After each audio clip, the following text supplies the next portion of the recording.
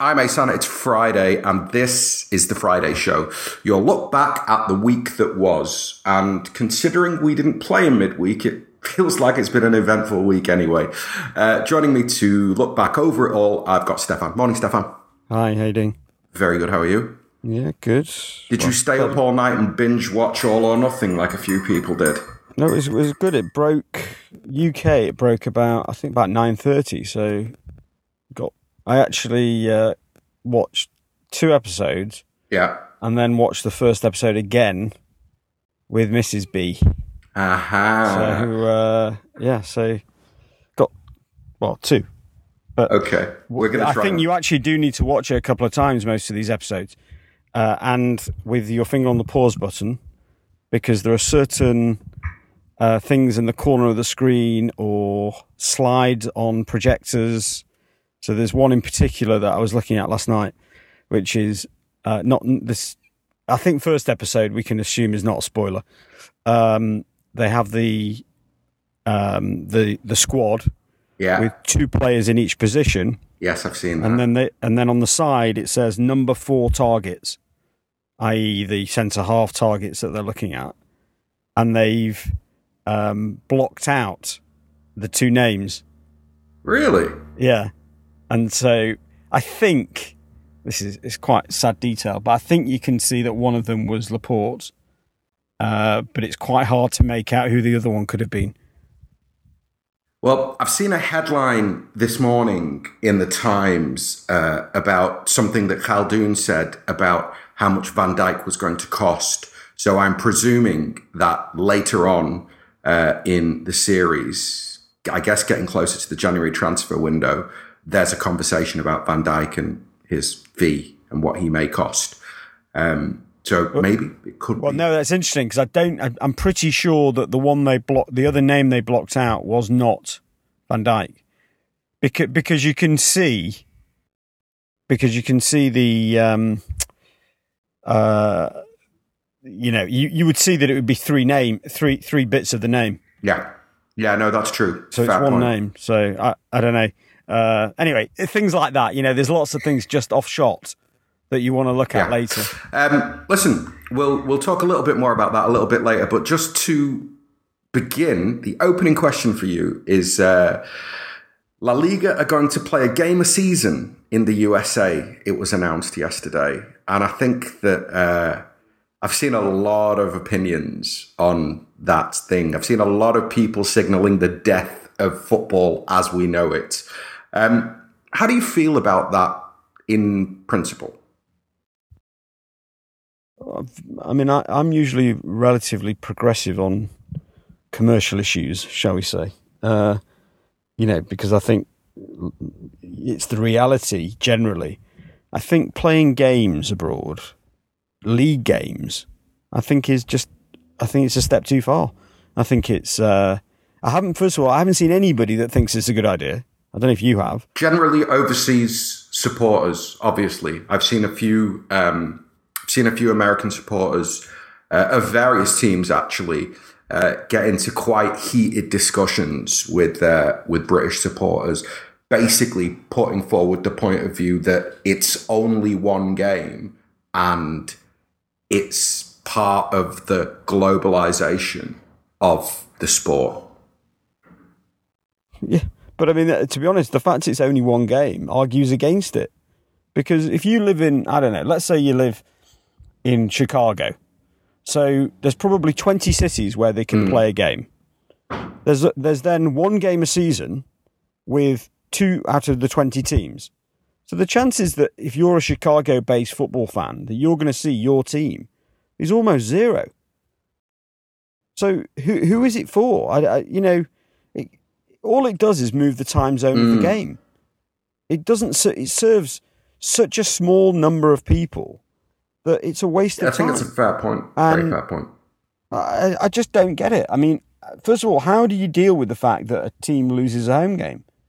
Yeah, no, that's the biggest. That seems to be the biggest issue, and it seems to be the one thing that I'm normally quite a bit like you, maybe even more so in the sense that I understand that I get the idea that football clubs are now big marketing machines and they're global and different to the way it was in the past. But how do you decide who you take a home game off, and how does that not undermine the credibility of the league itself? Do you think it and it levels itself out over 20 years? I mean, it's just nonsense. I don't get it. I mean, the only game that I could see, or games that I could see having merit to play them abroad, would be the European Cup final and the UEFA Cup final. Those are games that are played randomly around quite a big area already.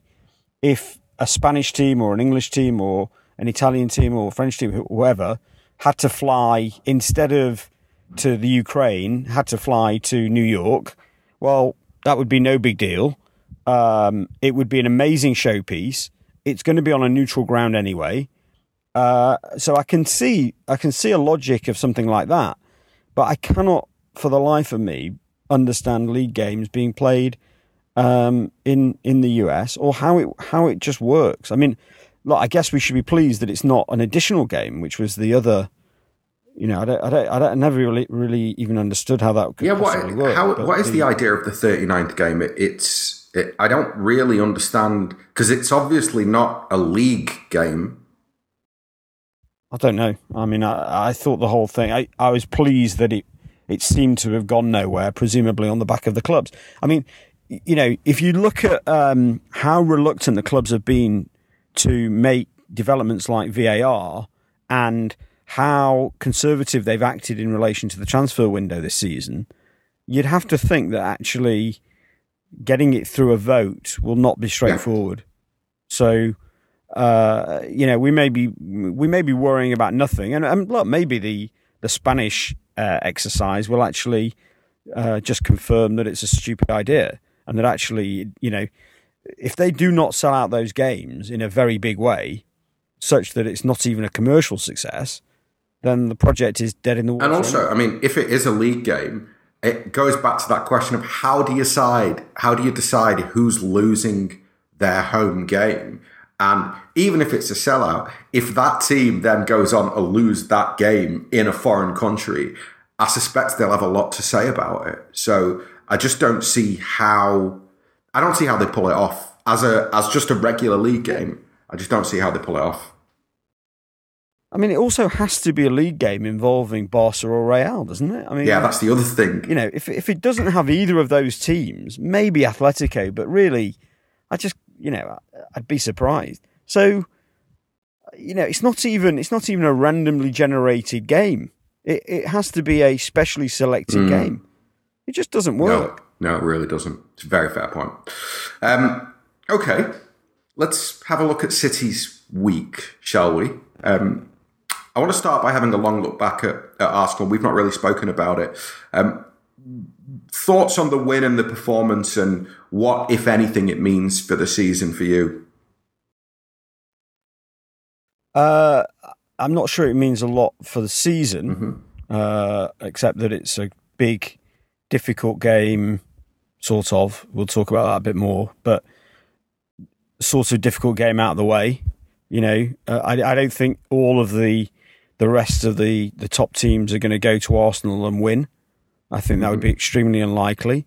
So, that straight away is some kind of points advantage.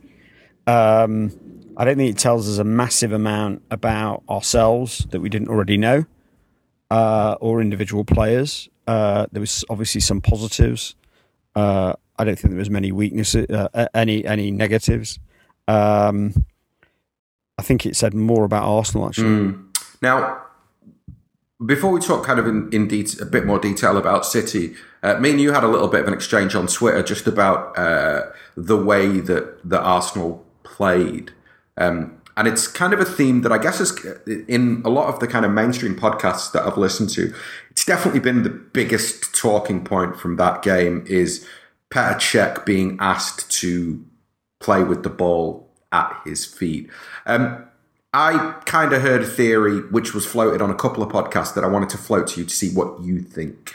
And that is that a couple of people have said that Emery probably knew that Cech couldn't play that way, and because it was City, a game that they probably expected to lose, made it easier to stick him in goal, kind of knowing that if it doesn't work out and you do lose by 2 or 3 or 4, you can bring your new guy in for the next game. Are you having that at all? No, well, I struggle with, first of all, this concept that everybody knew they were going to lose and it was a free hit. This is Arsenal's relaunch after 20 years with a new manager at home, first game of the season, against a City team where most of the squad's been at the World Cup. It's not it was not a guaranteed City away win at Arsenal. I didn't see it like that. Okay, it panned out like that, and great, fabulous, and we're clearly, we clearly range from very good to brilliant. But I don't see that everybody knew that they had no chance, and therefore it was kind of an extension of the pre-season for them. And on that basis, I think you have to play pragmatically. And I had that discussion with you. I had the same discussion with Tony Barrett, the guy that used to be at the Times, is now the Liverpool liaison. I think it's all very easy for everybody to constantly laugh at Sam Allardyce's archaic way of looking at things. Sam Allardyce is a pragmatic manager who understands that in certain games, you can't be, you'll say it's not right to say naive, but you shouldn't be naive. And all Sam Allardyce was saying, and I definitely don't see it as a dig against City, which some people have said, is City are the best at it. City are on fire, and still on fire, even from last season. And don't be stupid. You're just not gonna play City at that game, especially when you clearly haven't got it nailed down in your own team. So give it a rest for 1 week. By all means, try it against West Ham or whoever else they've got next. But don't be naive, because all it's going to do is cause you trouble, and it did cause them trouble. So we'll come back to this theme because they play Chelsea next, and we're going to preview that game a little bit later. So we'll come back to how they deal with that. Just looking at it from City's point of view, that game.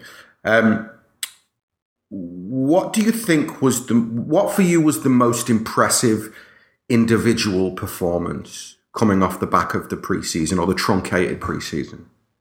Yeah, so 2 for me, and not Bernardo and not Sterling, who I think both played very well. But the 2 for me that were standouts were Laporte, who was absolutely flawless, and I know Stones was good as well, but I thought Laporte edged it out.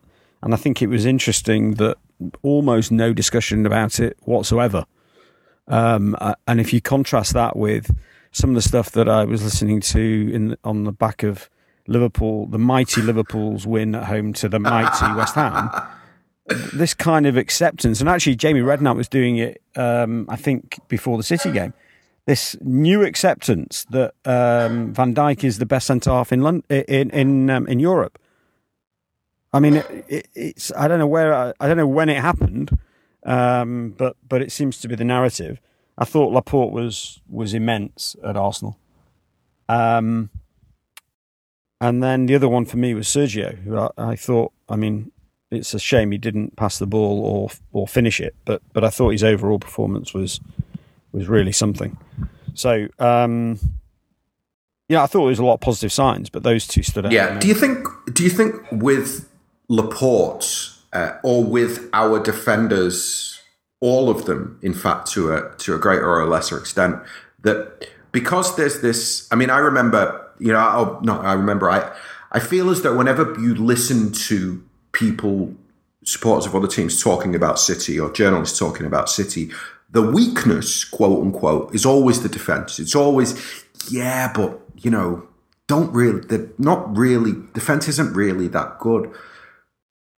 When you look at the performance of Stones and Laporte, and obviously you've picked out Laporte's performance individually, do you think that's City's weakness, their centre halves? Do you think that that's something that can be targeted and can be got at over the course of the season? Or do you think now we've got sufficient depth and quality where kind of doesn't matter which one drops out?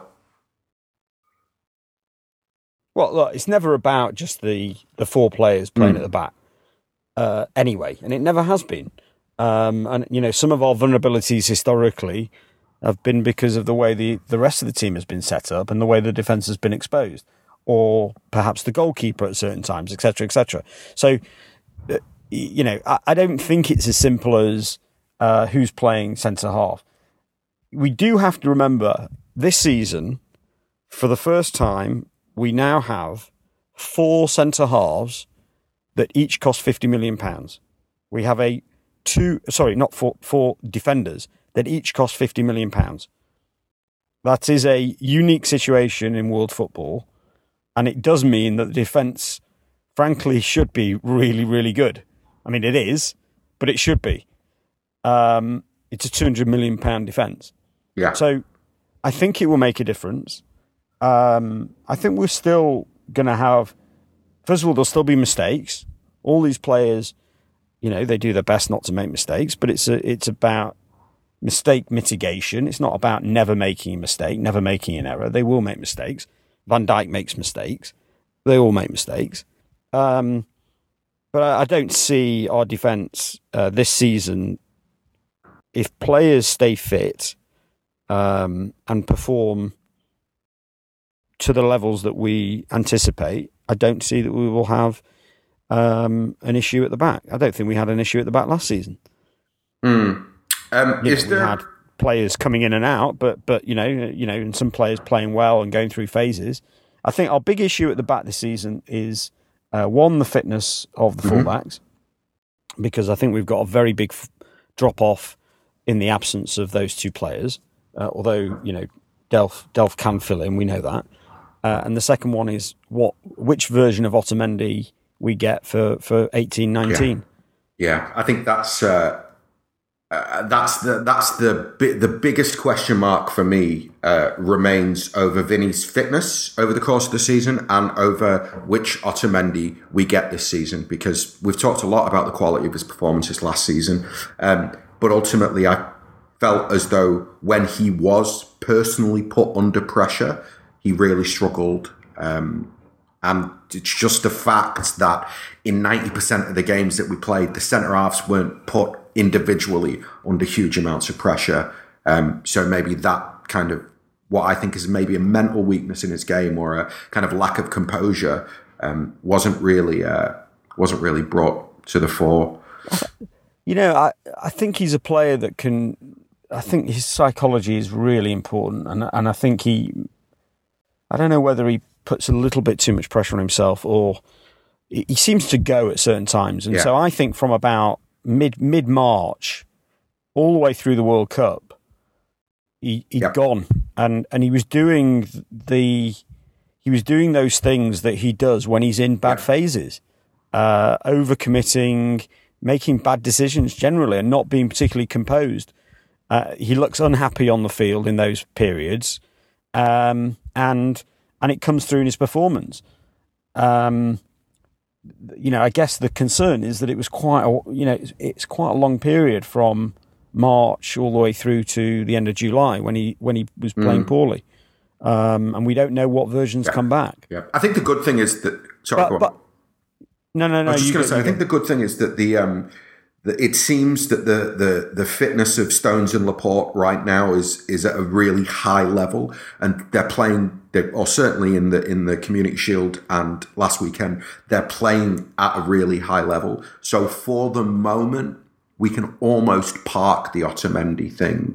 Another question for you, though. Well, just it's on Otamendi. It's a question about Otamendi. But famous last words. Yeah, definitely. Sorry about that. Right, it can change very quickly. I mean, you know, I don't know which episode it was on, but it reminded you last night of the Leicester away game where Stones goes down. Stones is in incredible form through to the Leicester game. And then he's out for, a long time. Things can change. No, definitely. But that's why I was going to ask you, with somebody like Otamendi,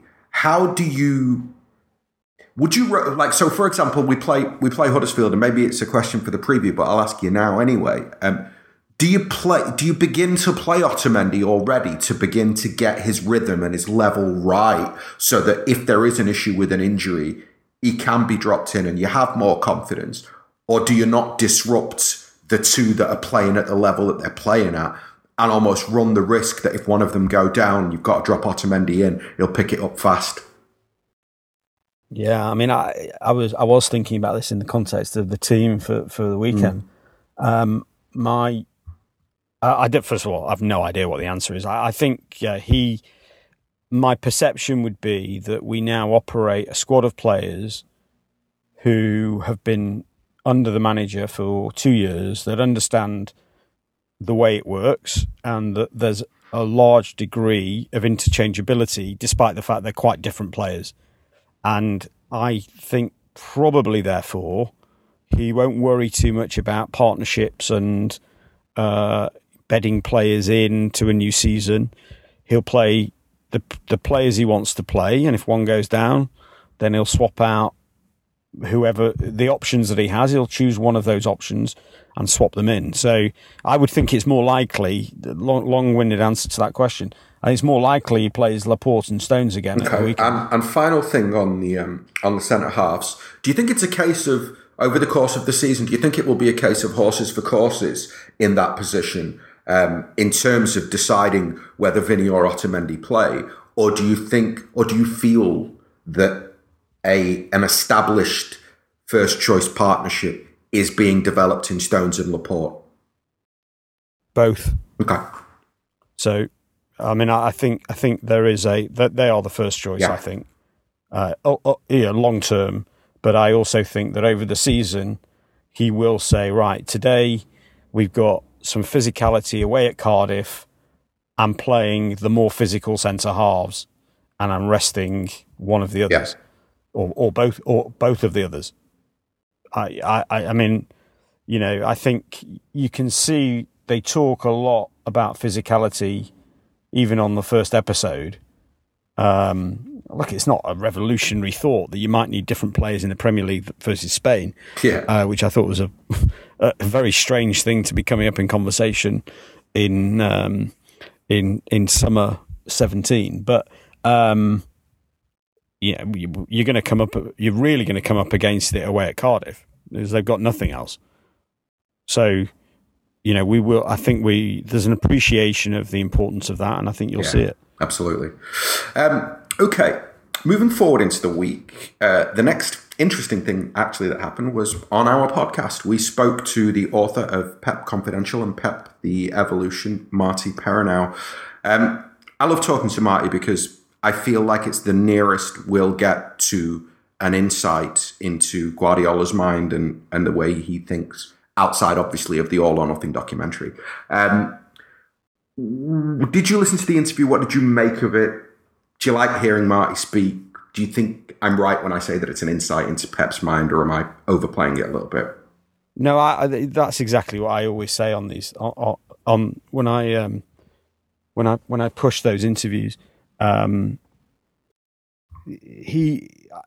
think when you hear Marty talk, he talks with such detail. It's not just the sort of fake authority of a journalist.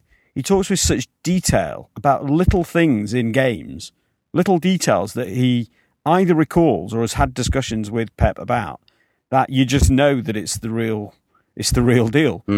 And so, I always think that it's the closest you get to an interview with Pep, and actually possibly even more than something like All or Nothing, because you're getting whatever we think about that documentary series, they are going to be guarded about what they say, because there's a camera. They know every other manager. I mean, the number of managers last night that must have watched 4 or 5 episodes of that program. I did think about that. Other Premier League managers, If you're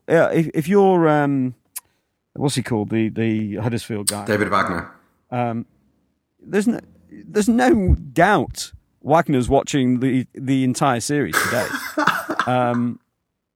I mean, it just must totally. Be. I mean, if he's not, then he's not doing his job. I mean, so I think he'd be quite guarded on there. And obviously, Marty has got an insight. I think it's. Obviously, we're reading between the lines, but to me, it's very obvious that he's got very good insight. it's very obvious that he has a level of detail in that insight that is of interest, and it fits with, maybe this is sort of confirmation bias, but it fits with so much of what we see from the outside, that it joins a lot of those dots. That's what I love about it. So you're like, okay, so we had a bit of a doubt around, let's say, Jorginho as to what happened. Well, I don't think we have as much doubt after that interview. Nope. I think we know pretty much almost precisely what happened. Yeah, absolutely.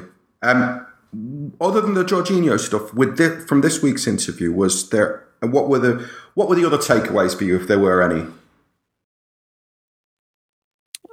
The way they talk about who the player this year is going to be, and these sorts of who he thought that the biggest improvements.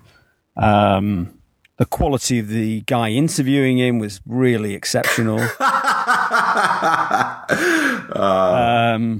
I don't know what did you like about it? I mean, I like what he said about Leroy. I thought there was loads of really interesting stuff. I think that I went into the interview with Marty feeling like I'm going to ask him about Leroy, and I asked him before we started the interview, because I'd worded it in a very particular way in the notes, and I asked him whether he had a problem with me asking the question in that way, and he said, no, I'll answer it. So I was actually quite nervous when I asked it, because I didn't know what he was going to say. And it was kind of nice to hear him say, I think from the outside, sometimes you can look at Leroy's body language and listen to some of the things that Pep has said about him in pre-season last summer and in pre-season again this summer, and almost feel like, is there an attitude problem there? And so it was really nice to kind of hear Marty talk about Leroy, firstly about how high his ceiling could be, how much Pep loves him and rates him. And then finally, the biggest takeaway for me was just the kind of nonchalant way in which he said, well, he's just a slow starter in seasons, and some young players are like that. And it's not really anything to do with, him not looking after himself or him having the wrong mentality. It's just human beings physically and mentally have different ways of kind of dealing with the off season and coming back into the season. And it maybe at this age takes him a little bit longer to get going. So I, that was a big one for me, because I kind of went into that interview really wanting to try and find out if there is something that we're kind of not seeing with him. And I thought it was interesting. There's something interesting. There is something interesting on Leroy, though. I mean, I heard that as possibly almost likely to be Pep's view on it, i.e., that the situation is not a big deal. But I think there are enough signs overall on the Sane thing that it might be a bigger deal for Sane. He may not disagree with the approach. He may not disagree with the fact. So I heard an interview with KDB, which I think is the Football Focus interview, but I heard a clip of it on Radio 5 yesterday, and it referenced KDB calming Sane down at Wigan when he got subbed. So I think it was an interview on KDB about All or Nothing. So I think when we get to the Wigan episode, you see that. Now I've not seen it, but KDB was then being asked about it because they're effectively saying, "Oh, you're like a kind of father figure to some of the younger players." And so he's explaining, Sane was very annoyed at being substituted. KDB was telling him to calm down and not let the manager see how upset he was, because De Bruyne said, some managers really don't like that. But I don't. So overall, I don't think there's no issue with Sane. There's too many indicators from the slow starts to the non-selection for Germany to this little situation. I mean, how many times was the guy substituted in those sorts of... So not many. So it's not like... It is interesting. So I think there is something that we need to watch there. Yeah, no, I think that's a very fair point. And I do I mean, I guess for me, though, I do view those things very much through the manager's, or I want to view them through the manager's prism, in that as long as Pep's going, there's not an issue for me right now, then there's not an issue for me right now. Now, it might well be, as you say, that for Leroy, it's a little bit more of an issue. Maybe Pep's management. I mean, it'll be interesting when we get to that Wigan episode in the All or Nothing documentary, because when he says some of you play better when you hate me, you know, we've had conversations about who's he talking about. I think Aguero could easily be put on that list. Leroy could be put on that list. Sterling maybe even could be put on that list. Would that be fair, would you say? It's not the impression I got from the body language that you see on Sterling, certainly. And the impression you get of Sergio is that it's almost the opposite, in that he's so laid back that could be the issue, as opposed to confrontational with the manager. I think Sane definitely, Yaya probably, those sorts of players. But it's hard to say, isn't it? I don't. So, but anyway, the point overall, I agree that the Sane piece, it was a really interesting aspect of that interview, and it is an interesting mini soap opera within the squad, and there aren't many. I mean, so I think that's why it's so interesting. One, because obviously he's a brilliant player, but two, it really strikes me that there is a unity within that squad which is quite extraordinary. Yeah. KDB's injury. It's bad, but it's not as bad as we potentially thought, because we're hearing this morning that it'll probably be 2 months, and it's just a tweak, a strain of the ligament. How are we going to cope during what I'm going to call flat track September, based on the fixtures that we've got? Yeah, how do you think we're going to cope? Well, we're going to cope, right? I'm not sure. I don't think cope's the right word. We're going to be fine, but just take a step back. So first of all, I think it is what it is, right? So there's not a lot you can do about it. It's happened. It's very bad news. I don't think it can be. I don't think it can be dismissed, even in the context of what are relatively easy games over the next few weeks. Because if you look back on last season, maybe the difference between winning the league and not winning the league is converting. It's very fine margins. Late winners at Bournemouth, late winners against Southampton, late winner against Huddersfield.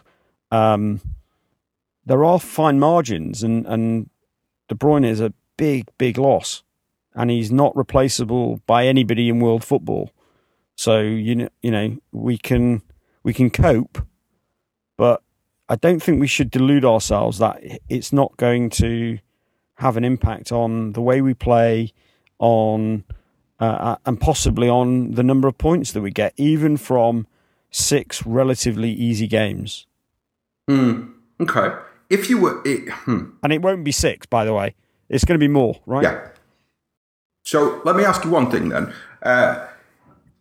Just playing devil's advocate for a minute. Let's say that we get to the end of that period, De Bruyne comes back, and we've not dropped a point. Does that then... Is that almost like a added pressure on the rest of the league? Is there a sense that if we can ride this injury for the next 2 months and come out the other end without having dropped a point, that psychologically for the rest of the league, then it's just another nail? Yeah, I think so. I mean, I don't know if you've seen, but Raw or the Anfield Wrap, one of the Liverpool podcasts, has done a 24-minute podcast on what the KDB injury means for Liverpool. So it's on YouTube. I haven't watched it, but it's 24 minutes. So yeah, I think the flip side of that has to be, if we come through it unscathed, I think other teams will think this team is insurmountable. And also, he'll be rested. I mean, I think, definitely the one thing the one benefit I can see is that on the back of, I think he played something like 60 games, August to August. I think that's what one of Christoph's tweets said. On the back, or maybe even more than 60, maybe it was 65. But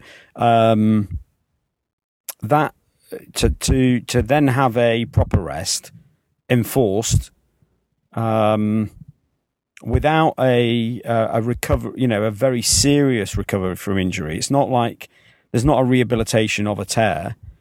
It shouldn't be that traumatic, the rehabilitation. I mean, it could be a blessing for the rest of the season. I can definitely see the silver lining in the rest. Definitely. Final thing on the KDB injury before we talk about Chelsea Arsenal. I'm not sure if I've ever talked to you about Gundogan. Obviously, he's a player who there will be a lot more focus on now that KDB is injured for a couple of months. What do you make of him? Do you think he's somebody who can potentially go up another level in a moment like this? Or are you kind of more on the side that he's flattered to deceive for too long? I'm probably halfway. I mean, I don't think he's as bad as people make out. I mean, I don't actually even think he was particularly bad against Arsenal. I mean, he made a couple of mistakes, but he didn't have a poor performance to my mind. He was instrumental in the second goal. He created the chance for Sergio with the tackle in midfield. I just don't think he's just not KDB, but nobody's KDB. We're talking about trying to replace one of the best 5 players in Europe, in my view, and so it's not going to happen. So we'll have to just cope with it, but it's not going to be the same. And I think we've seen kind of the Gundogan's range of performances. I don't think we're going to see much different now. He's an experienced player. He's good, but he's not brilliant. Okay. Right. I want to talk about Chelsea Arsenal at Stamford Bridge because that's the game we're going to preview, and I think it's going to be a very interesting game. To start with, which manager has got the bigger job, Emery or Sarri, and why? I think Emery's got a much bigger job because I think they're almost snookered. They've got a squad that is not fit for purpose, in my view. Got loads of legacy issues. They've got an ownership structure that thinks that in 2018 you can finish 6th and buy 5 or 6 players for a total of, 70 million quid maybe, and that is going to materially improve your chances of finishing in the top 4. I think that's naive in the extreme. I think they've got a fan base whose expectations is totally out of check with current reality. So the idea that you change the manager and it fixes the problem on the pitch immediately is fanciful. I think Neville said that they need 3 or 4 windows to fix it. They do, but 3 or 4 windows of actually spending some proper money. And if they're not going to spend proper money, if they think they're going to, in an over-speculated market, be able to buy a new squad of players for bargain basement prices, I think they're delusional. And all of that whilst playing Europa League. I think it's a horrible situation they're in at the moment. Yeah. And what about... Sorry, I was just going to say, what about Chelsea in terms of Sarri and how he... Firstly, do you think he can get them back into the top 4? And secondly, how do you think their season plays out? Well, look, they've got good players, so they're not as good as us. Their squad isn't as good as us, but they've got some very good players. So, they've probably got 8 very good players, and that should be enough to give them a very good run on United for third and fourth. So Okay. I don't think they're going to do better than that. I can't see that they can realistically challenge for the title. Not with those centre halves, for example. Not with a brand new goalkeeper, unless he really hits the ground running. Not with just the inherent instability in the squad that Chelsea have. So I think at the moment, I know this is predictable and sort of what most people think anyway. Except actually, you're quite. We'll talk about your view on Chelsea in a minute because I think you're probably a bit more bullish. But I think it's a 2-horse race for the title and a 2-horse race for third and fourth. I think Spurs have completely botched the whole thing for this season, and I think Arsenal will be happy with 6 by the end. I guess I'm a bit more bullish about Chelsea because I think they have a lot more quality than people give them credit for. I think that because last season imploded as badly as it did, memories are a little bit short in terms of just how good they were the season before. And I think the key thing with that Chelsea team, and granted Courtois is gone, but the key thing for me is the spine. I mean, I actually think that, Christensen is up there with Stones and Laporte as one of the best young defenders, centre-halves in the league, maybe even in Europe. I think if you've got Kante and now Jorginho as whether it be as a double pivot or one as a 6 and one as an 8, that's incredibly strong, incredibly strong. And then they've got Hazard, Pedro and Willian. Now, they don't have depth and they have to deal with Morata.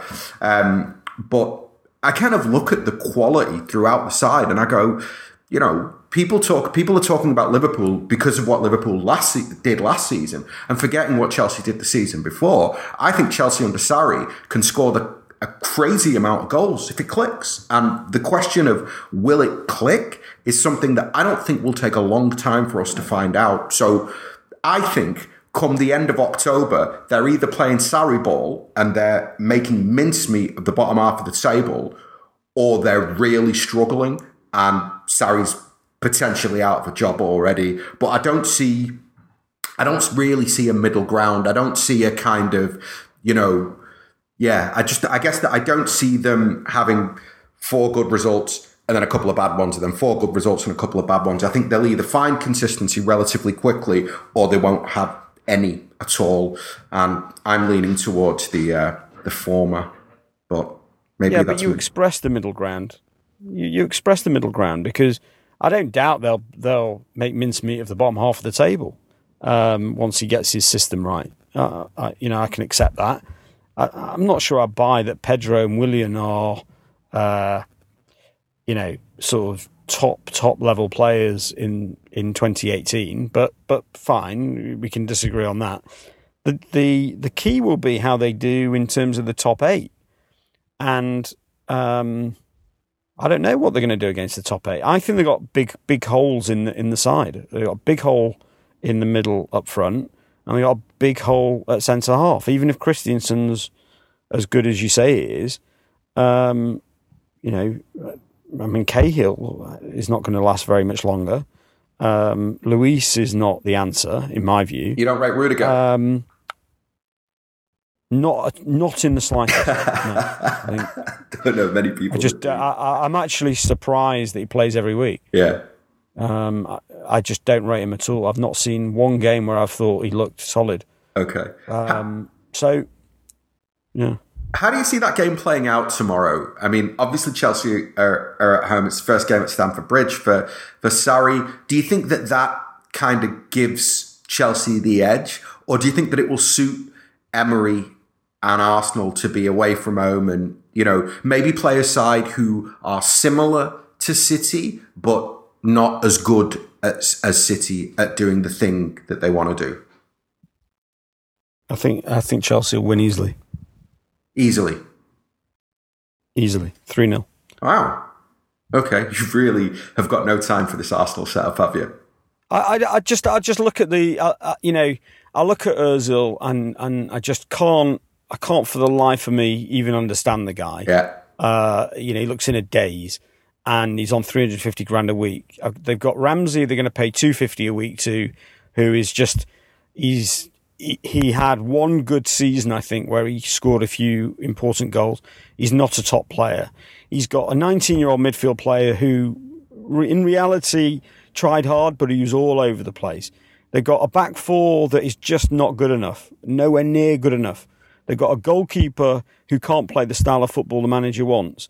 They've got a Banyamang who I like, but has done nothing in any of the games against City, so he's probably not as good as he thinks he is. Lacazette is totally inconsistent, in and out. Mkhitaryan has had probably 3 good games in 18 months.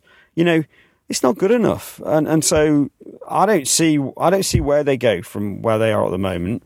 And I think they need a radical change of the squad, and I don't think just changing the manager is going to get them there. But I might be completely wrong. I mean, maybe they'll get their stuff together. I don't think it's just a system problem.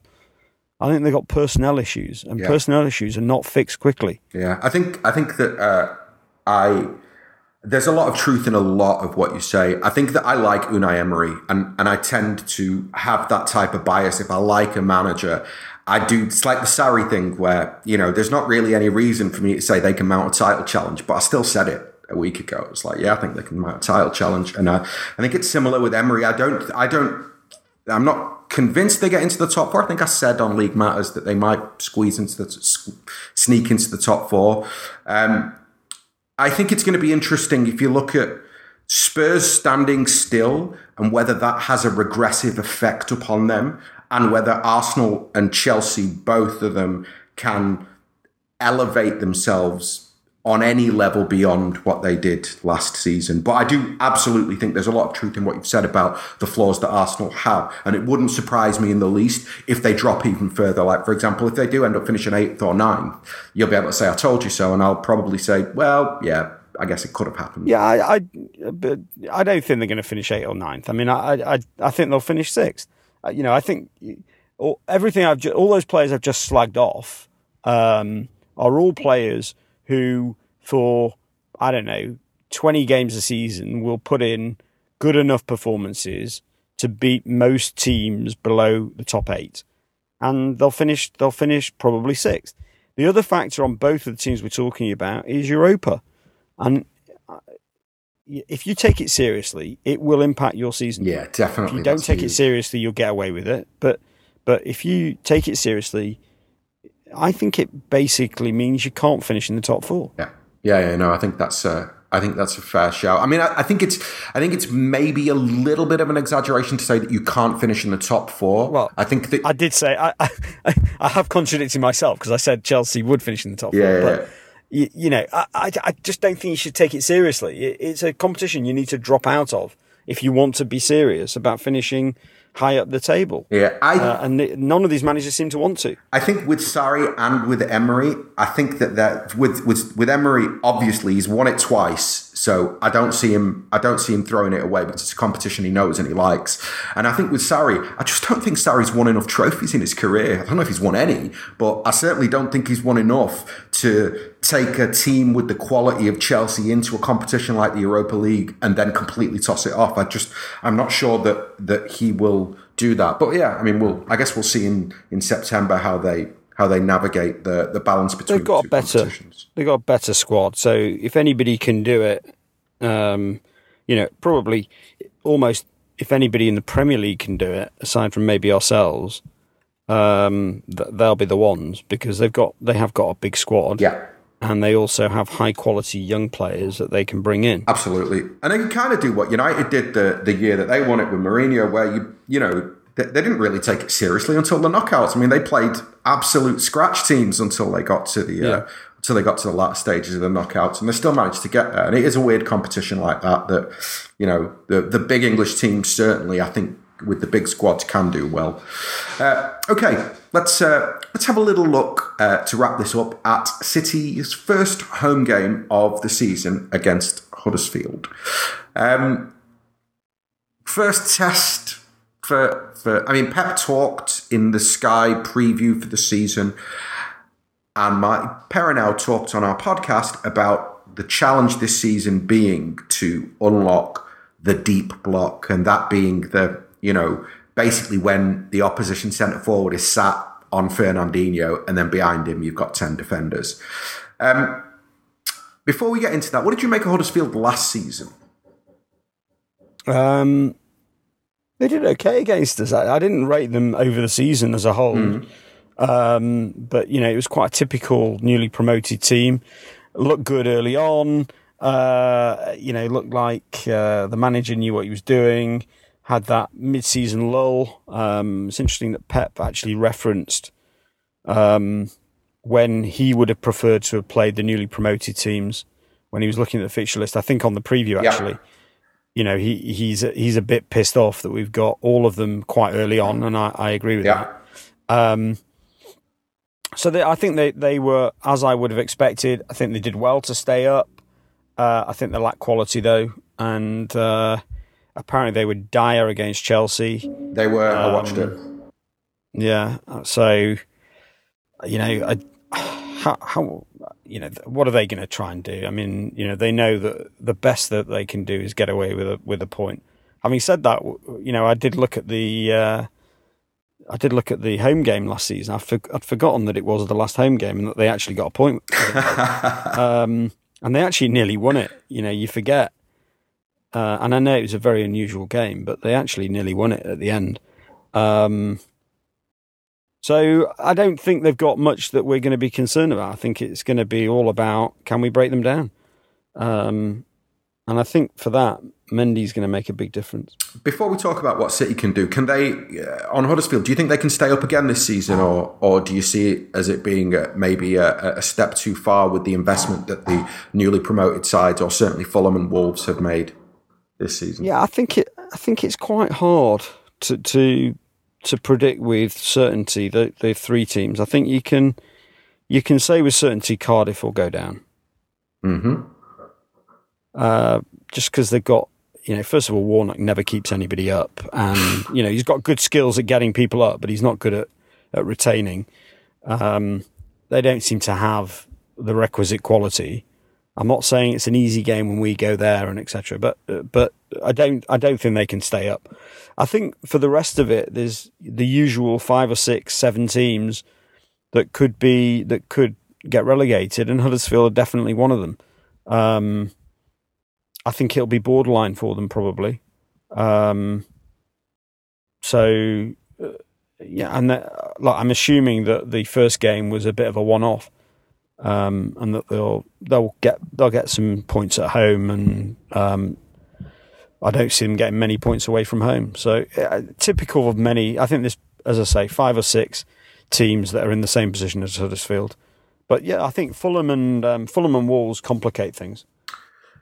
If you look at the game from City's perspective, is it a potential banana skin, or do you kind of view it now on the back of last season more as almost a kind of perfunctory home win where you turn up and you just expect the quality to get through even if they play in second gear? Yeah, I mean, I think banana skin is Crystal Palace away on a Monday night. I like that. I nearly previewed that game on this podcast, but I thought it was a little too early in the season to start predicting Liverpool defeats. No, I'm sure Liverpool will come through it, but it's clearly it's got potential to be a tricky game. Arsenal away is a banana skin for us at the moment. Yeah. I think you'd be hard pushed to construct an argument that Huddersfield at home is a banana skin. I mean, if we are serious about retaining the title, it has to be an easy win, and we have to break down their low block. In terms of going back to the conversation we had earlier about Otamendi and about, maybe in a game like this, do you throw him in so that he get game time and a bit of match fitness? Is this the type of game early in the... What do you prefer at this point in the season? Do you prefer complete consistency in the starting 11? Or do you prefer almost in each game giving swapping one player in and out to make sure that of your core 16, they're all getting match fitness in the first month, 2 months of the season. I think as long as you got nine of your first team, I'm relaxed. Okay. So, the only thing that he might try tomorrow, I think it's unlikely, but he might, is John Stones in midfield. If you want to see if that works, and you want to give one of the other centre backs a run out as well, why not Huddersfield at home? Yeah, that's a very interesting shout. It was interesting actually what Marty said when I kind of pushed him on whether Pep was being serious or whether it was like like an answer that you give because you've been asked the question, and he seemed pretty serious in saying Pep was serious, that it is absolutely an option for him. And I think you're right. It is in a game like this where you potentially could see Stones playing. I want to just on that. It's only an option because they're looking for other solutions to a problem they didn't think they were going to have. So I don't think even Pep knows it kind of theoretically might work, but even he thinks it's a long shot from the way that they're expressing it. Yeah, absolutely. Especially in bigger games where there's a bit more pressing. You have to wonder whether Stones has quick enough feet for that position. He's probably going to be okay, but I don't know. It is a different position. I completely agree. I think that it's such an important position, and I think my big worry would be quick feet. It'd be, having that. I think you've got to have 360-degree awareness if you're that is the big if you're going to play in that position. Certainly defensively, you can't have men running off the back of you. And I would worry with Stones that you just don't know whether he's got that vision. I mean, it might well be that he's got it. It might well be that he plays there, and we go, "Oh wow, he's actually pretty good there." But I'm not. On paper, people have been saying it for 12 months that Stones could play in the defensive midfield position. And I've been saying for 12 months, I don't know, and I certainly don't like it as an idea. It's not an experiment that I would be behind. Having said that, once Pep's gone, well, yeah, it's a potential I could do it, then okay. Against somebody like Huddersfield, it'd be interesting to see it. But yeah, I'm not completely convinced, let's put it that way. It's funny that Vinny doesn't get a mention there, given that that's where he played when we signed him. Yeah, no, absolutely. I think that it says a lot about the kind of level of ball playing ability that you've got to have, that probably 4 or 5 years ago, I certainly saw Vinny as a ball playing centre back. I always, if you go back to the him and Lescott partnership, Lescott was the one who was afraid of the football, and Vinny was the one who was comfortable on the ball because he played as a midfielder. But now he doesn't even get a mention, and I think that's because he's just not good enough on the ball. Yeah, it's all relative. I think that he is good enough. It's just that he's not at. I think he's good enough. I don't think it. I think that's quite harsh. He's just not at the level. He's not at the next level that are Pep's preference, and he brings enough other attributes that he'll get away with it. I mean, of course, he might play Delph tomorrow as well if Delph is fit. I don't know, but given that he wasn't even in the squad, it wouldn't surprise me if he gives him a run. I do think that if he does play Delph, it won't be at left back, because I do think that with Mendy this season, I imagine they're going to take the view that to get him to his best, he's got to play 20, 25 games as soon as possible. Especially against the low block, I think. Yes. I think they'll want him tomorrow. No, I agree with you. If he was going to play Delph, he'll play him. He'll rest Fernandinho. Yeah. That was what I was thinking. Yeah, no, absolutely. So, Stefan, to wrap this up, I want you to pick me not the team you think Pep will pick, but what team you would pick to unlock Huddersfield on Sunday. I'd probably go. Is there any reason to change? Would you change anything? Maybe is David Silva fit? I think he's trained all week. I think if David Silva's fit, I'd like to see David Silva instead of Gundogan. Okay. Aside from that, I think the team's fine. I wouldn't bring Jesus back. I wouldn't change. I wouldn't bring Sane back just yet. I'd like to see Mahrez get some confidence boost by scoring or doing something. Sterling has to start, so I'd go same again. Yeah, I was trying to figure out how to make it more attacking, but I don't know.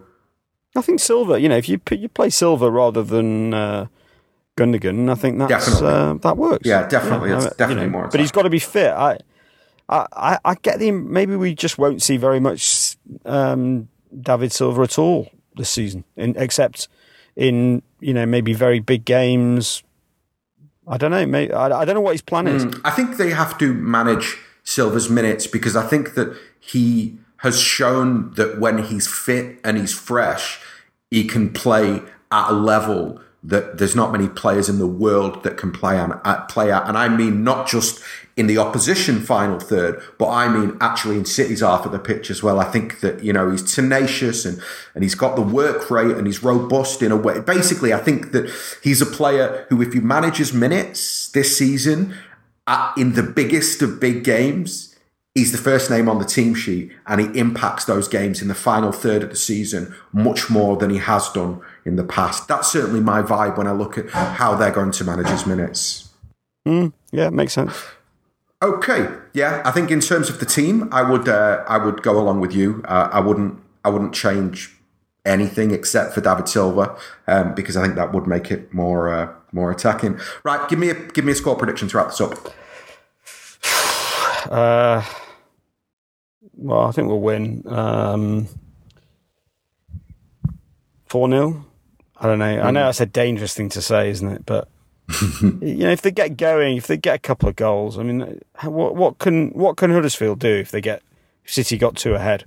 And realistically, I think Huddersfield looked bad. I think Huddersfield looked really, really bad. I thought that against Chelsea, they looked like a team who are going to get relegated this season. And unless they have improved dramatically within the week, I think your 4-0 score prediction is pretty safe, Stefan. I mean, it's just making that breakthrough. I know it regularly is, but it really is against these sort of teams. It's that first goal breakthrough.